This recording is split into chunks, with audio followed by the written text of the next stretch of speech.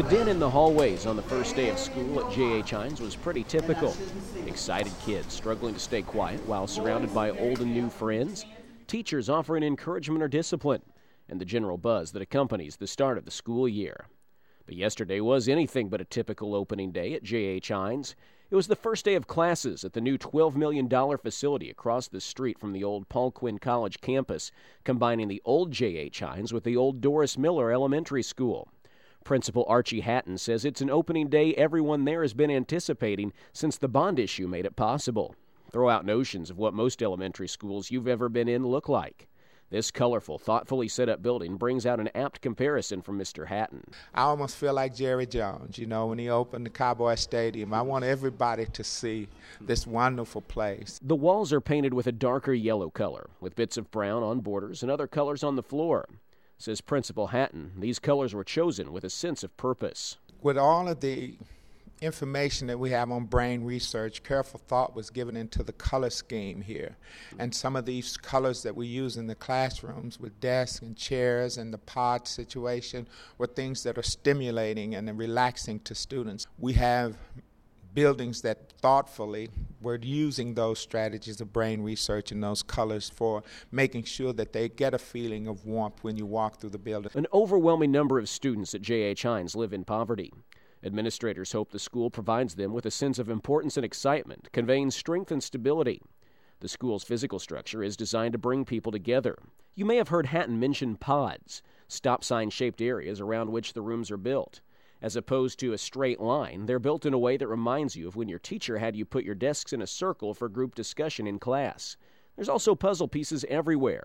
We have 2 grade levels and one proximity with a common learning environment called a pod, commons area where we have books and a couch and those kinds of things. So it helps facilitate some of the best practices. Is this like a puzzle theme sort of that they've done here through the building? Mm-hmm. The puzzle scheme just sort of talks about how we all come together. So it was a very deliberate act that was put together to help talk about this importance of being connected. It all fits together, and hopefully this will allow our students to make connections. Marion Wilson, a 5th grade teacher at JH Hines, says these pods are her favorite aspect of the new building as her class watches the interview. I think the pod aspect where the children actually group together with the grade levels, and then they have a common area where they actually can do some pull-outs and study together. I think that's a really nice added touch, the building. Hey, do y'all like the new building? You like your new school? The teachers are energized to have new spacious rooms with nautical themes and top-flight technology. It's a physical space that encourages the practices they're being taught to reach their students. One such example is the library. Getting students up to reading level by 3rd grade is a major push both locally and nationally. It'll be the focus of this year's Greater Waco Education Summit in November.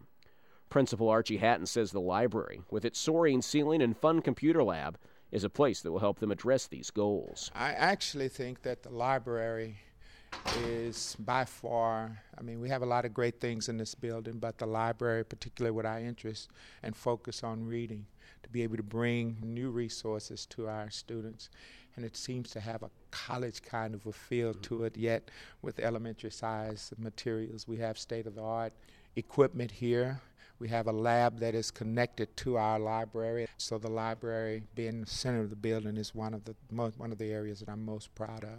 Having this kind of reading program and with our focus on reading and on literacy, this will help to spur the interest. We're trying to make sure that we put books in front of them, that we make it purposeful, and to make it exciting.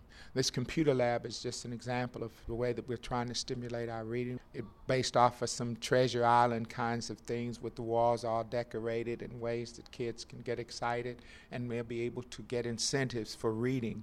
And we're going to have this year focus on reading and writing nonfiction kinds of materials, so that would in essence give our students an opportunity to read for pleasure. And we're excited about that. You can see pictures of the library, pods, and more on KWBU.org. We'll be hearing more from Mr. Hatton on 103.3 FM about the goals of the teachers and administrators at JH Hines to meet the educational needs of East Waco children. For KWBU News, I'm Derek Smith.